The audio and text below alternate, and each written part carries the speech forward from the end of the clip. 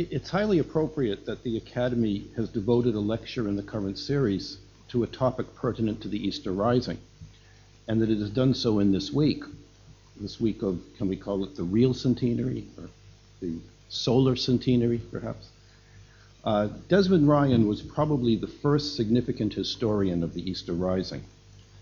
Throughout the decade of 1910 to 1920, he was a young man, 16 years old in January 1910, so that in his formative years he was being shaped by the intellectual life of the period.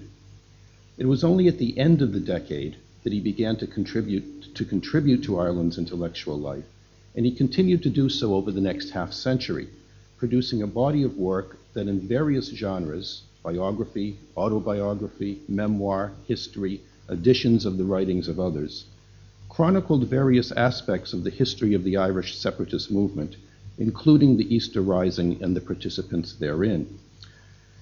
Now, in this lecture, I will look at several of his key texts pertaining to the Easter Rising and consider how his understanding and assessment of the Rising developed in these writings, especially as regards the role played by his mentor, Patrick Pearse.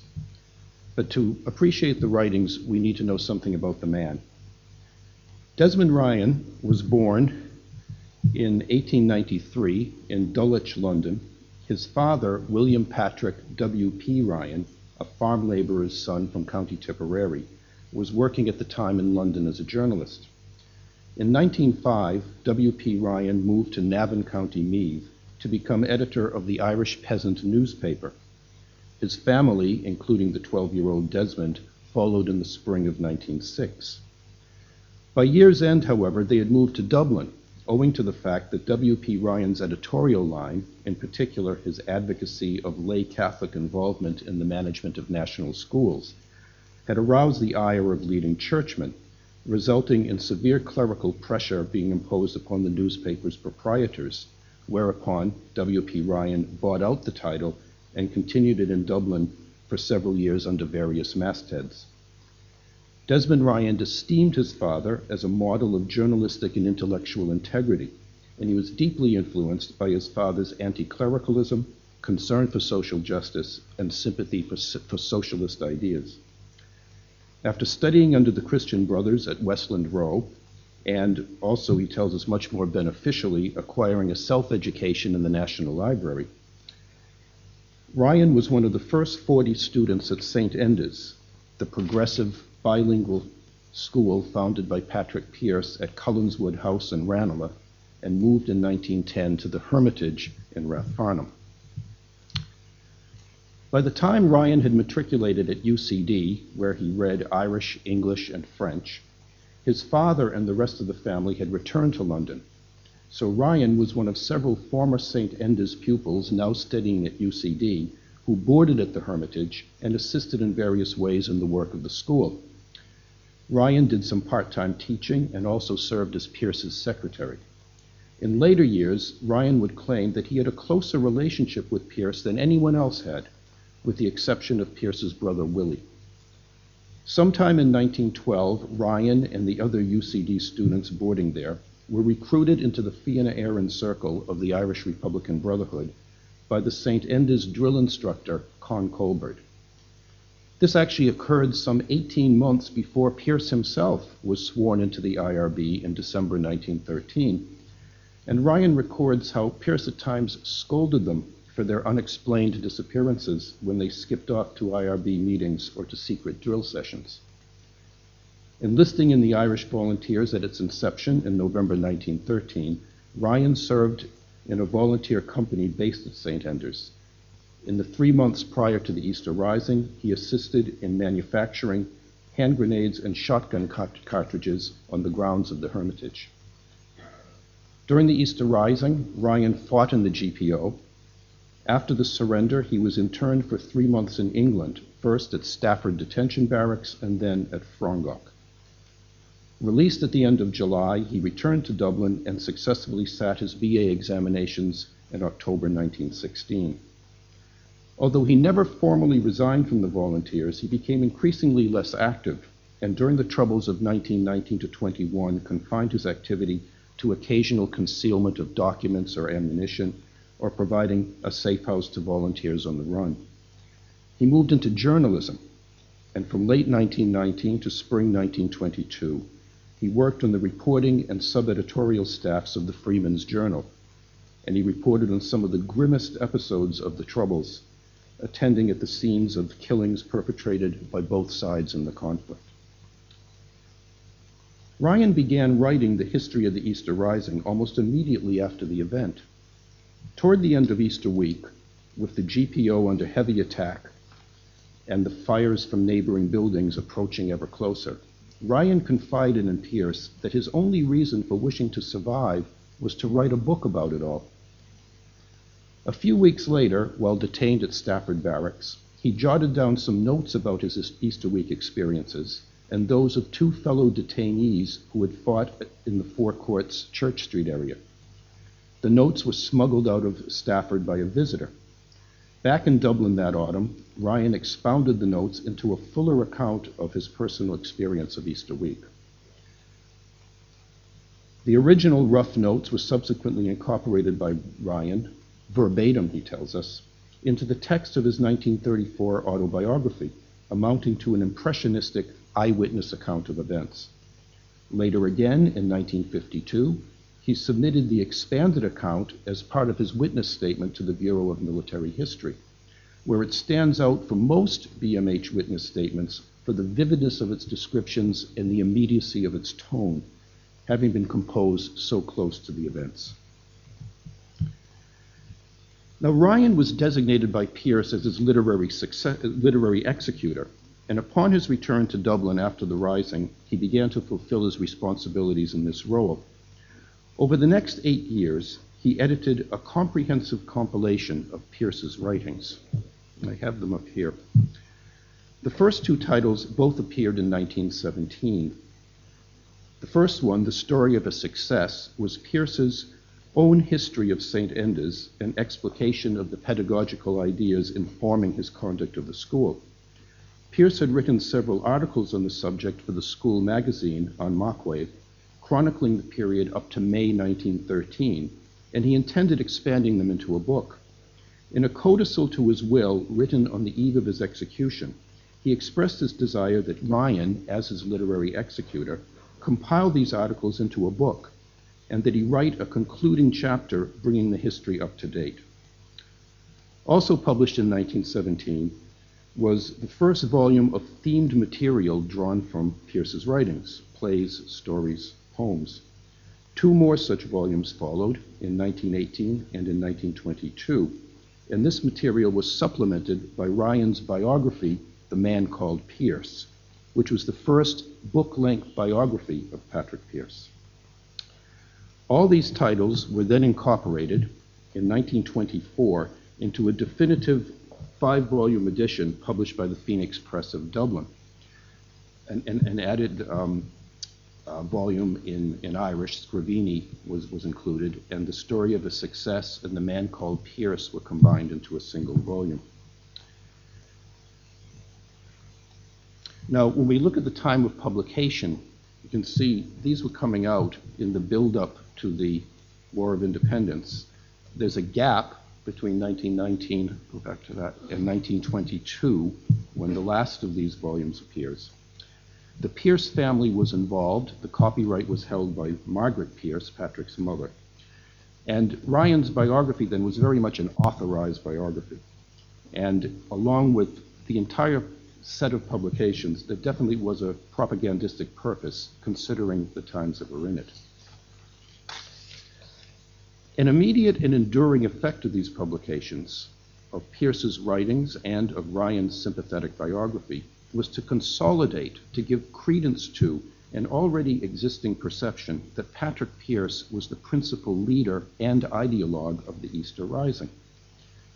Subsequent historiography has demonstrated that the Easter Rising was the work of a small, secretive cabal within the IRB, of whom the two most important were Thomas Clark and Sean McDermott, and it was they who were the principal organizers of the insurrection. It was the two of them who recruited Pierce, somewhat belatedly, into the cabal, regarding him as a suitable frontman for the conspiracy. exploiting his considerable skills as an orator and polemicist, and his public profile within nationalist circles as a headmaster and an activist within the Irish language and broader Irish Ireland movements. Actually, it was McDermott who first identified Pearse's potential in this regard, and it took him some time to persuade Clark, who thought Pearse too moderate.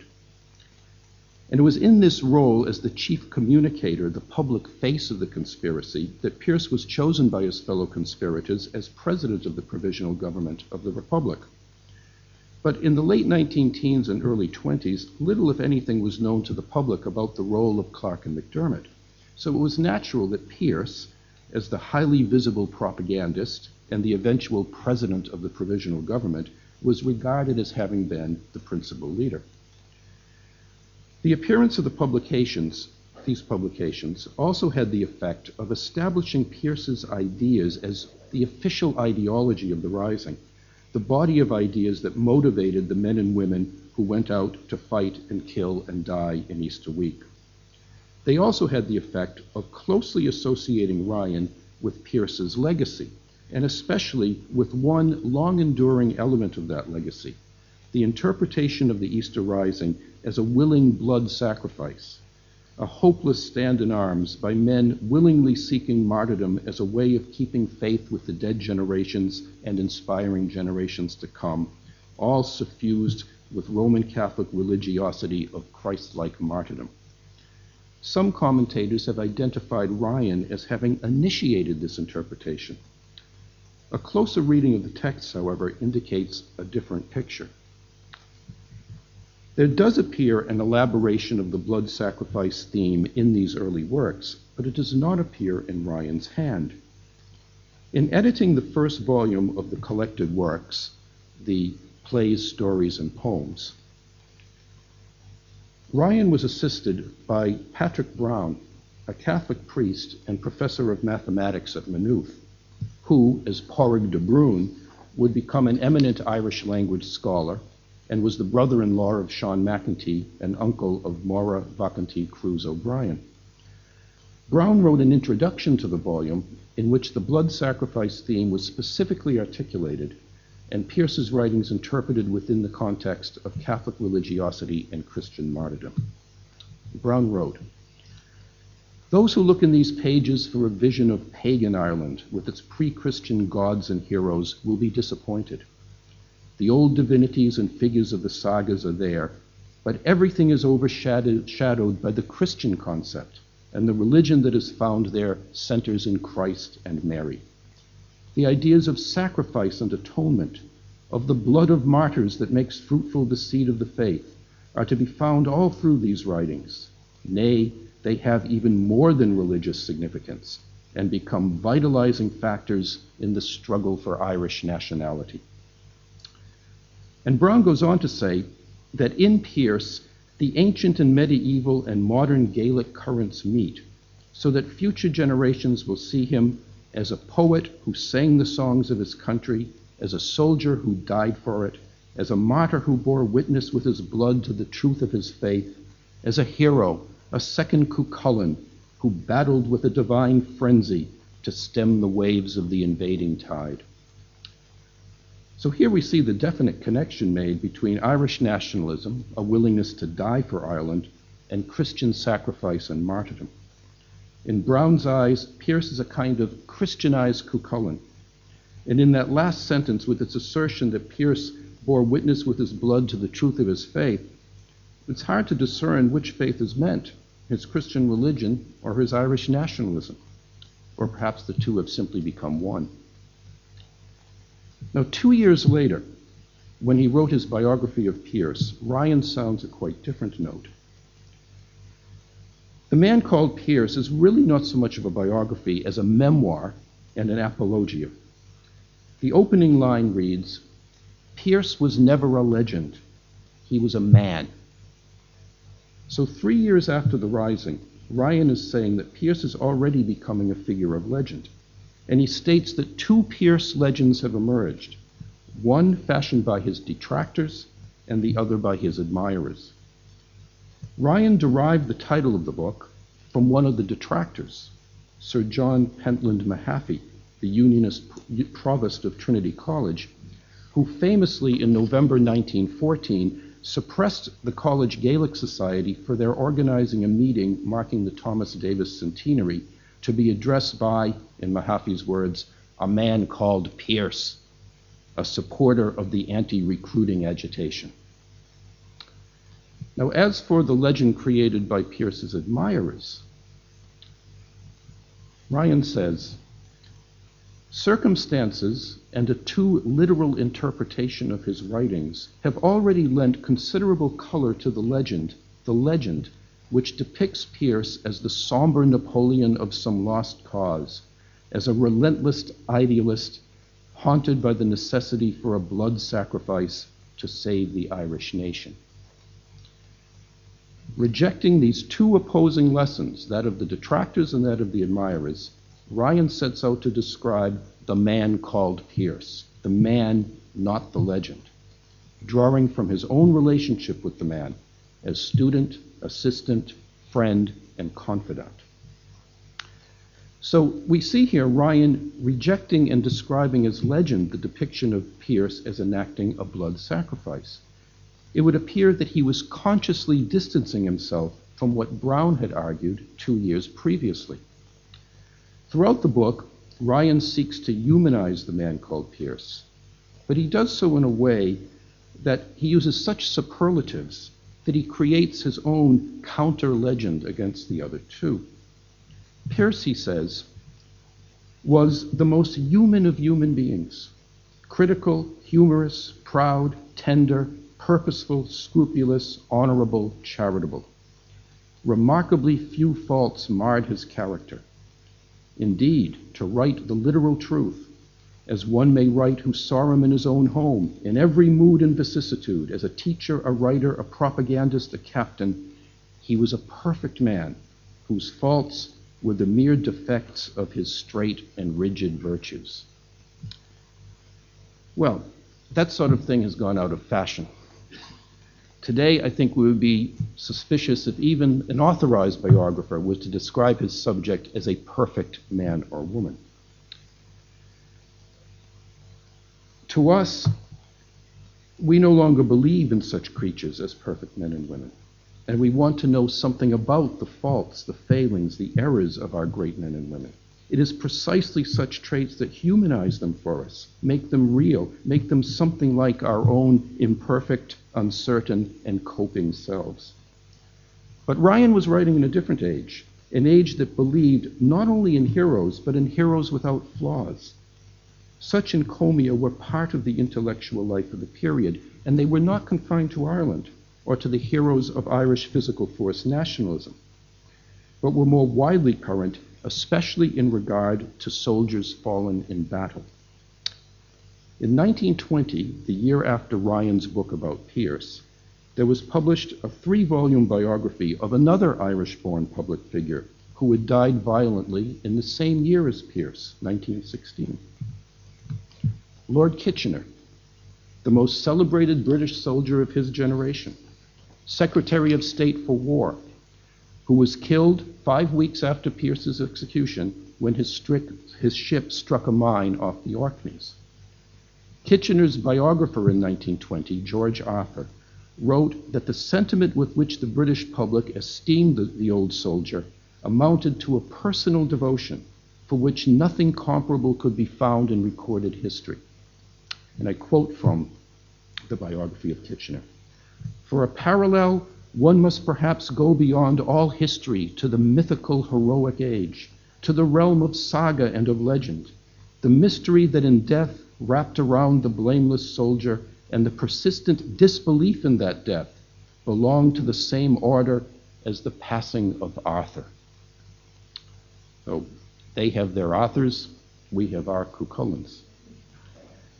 And the biographer's assessment of Kitchener is devoid of any faults, not even those that are the defects of his virtues.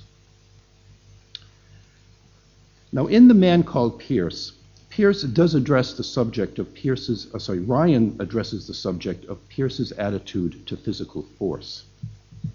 He says, Pierce was always a separatist, a Republican, and an advocate of physical force.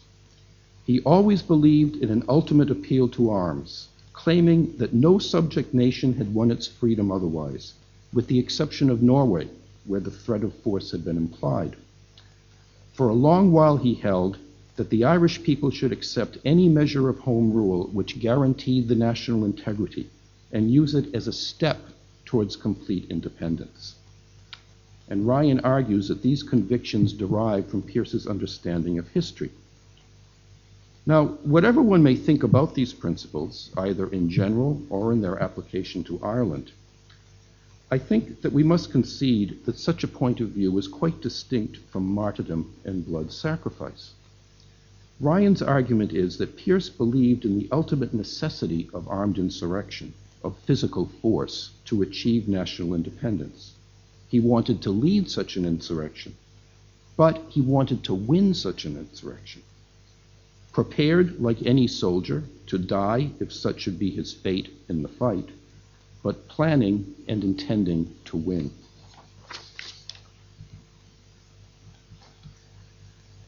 Now, by the time that definitive 5-volume collected works appeared in 1924, Ryan was no longer living in Ireland. He was a supporter of the 1921 Anglo-Irish Treaty, influenced by his understanding of Pearse's willingness to accept home rule as a stage towards full independence. But he soon became deeply disillusioned by the bitter invective of the treaty debates, reflecting that, quote, the two political groups had begun to hate each other far more than they had ever hated the Black and Tans. Distressed by the intemperate partisanship of the Freeman's Journal in support of the treaty, he abruptly resigned from the paper when it published an especially malevolent cartoon depicting Eamon de Valera as a mouthpiece of Erskine Childers. Going to London on an intended brief visit, he was there when the Civil War broke out and chose not to return to Ireland, making Ireland his home for the next 17 years. And he poignantly describes a morning that autumn when he read in a newspaper an obituary notice that he had written for the Freemans shortly before his resignation on Michael Collins. And he had known Collins when he was living in Cullinswood House after the Rising. After his return from internment, Collins had an office in the house, so Ryan knew Collins personally.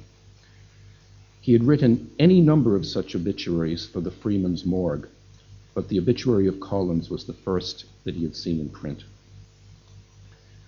Having written the first biography of Patrick Pearse, Ryan now turned to another leader of the Easter Rising, and in 1924 in London, he published the first biography of James Connolly, setting out Connolly's combination of socialism and Irish nationalism, while also asserting Connolly's socialist internationalism and his place in the international workers' movement. Ryan himself had been sympathetic to socialist ideas since the time of the 1913 Dublin lockout, and the remainder of his career was informed by a Republican socialist outlook. In the late 1940s, he edited and annotated 3 volumes of selections from Connolly's writings. After returning to Ireland for the first time in 10 years for a week-long visit in 1932, Ryan was inspired to write an autobiographical memoir, published in London in 1934 as Remembering Zion. It deals with his 16 years in Ireland, opening with his boyhood arrival in 1906 and closing with his departure on the eve of civil war in 1922.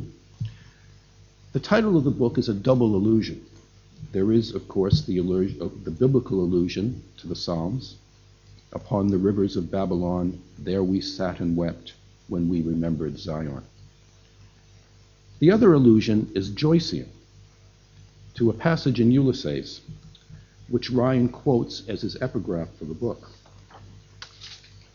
The quotation appears in the Proteus chapter of Ulysses as Stephen Dedalus strolls and ruminates along Sandymount Strand and recalls his time in Paris the year before and his meeting there with an old Fenian who was given the name Kevin Egan and was based on Joseph Casey, who was a principal in the Clerkenwell prison explosion in 68, whom James Joyce actually did meet in Paris in 1903.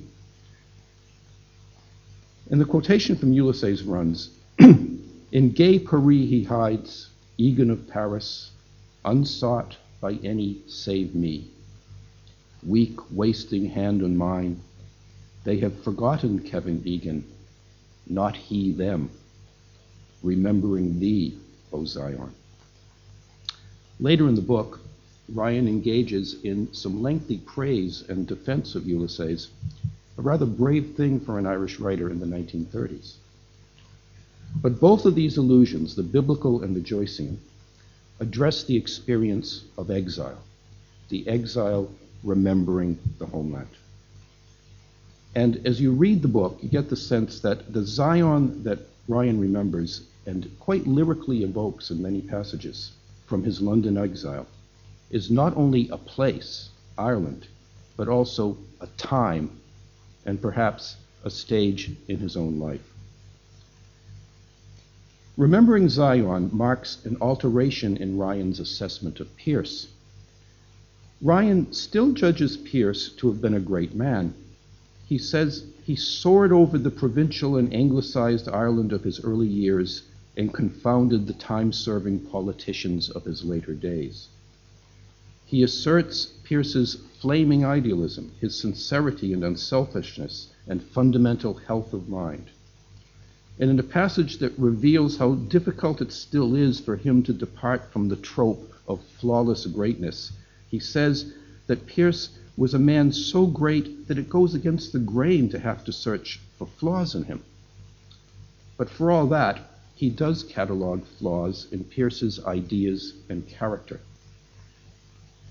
He finds that some of Pearse's writings descend to platitude and engage in rhetoric so excessive as to invite misinterpretation. He deplores Pearse's harking on bloodshed and says that this note was struck with a frequency that became monotonous in Pearse's speeches and recurred with an almost sinister frequency towards the end.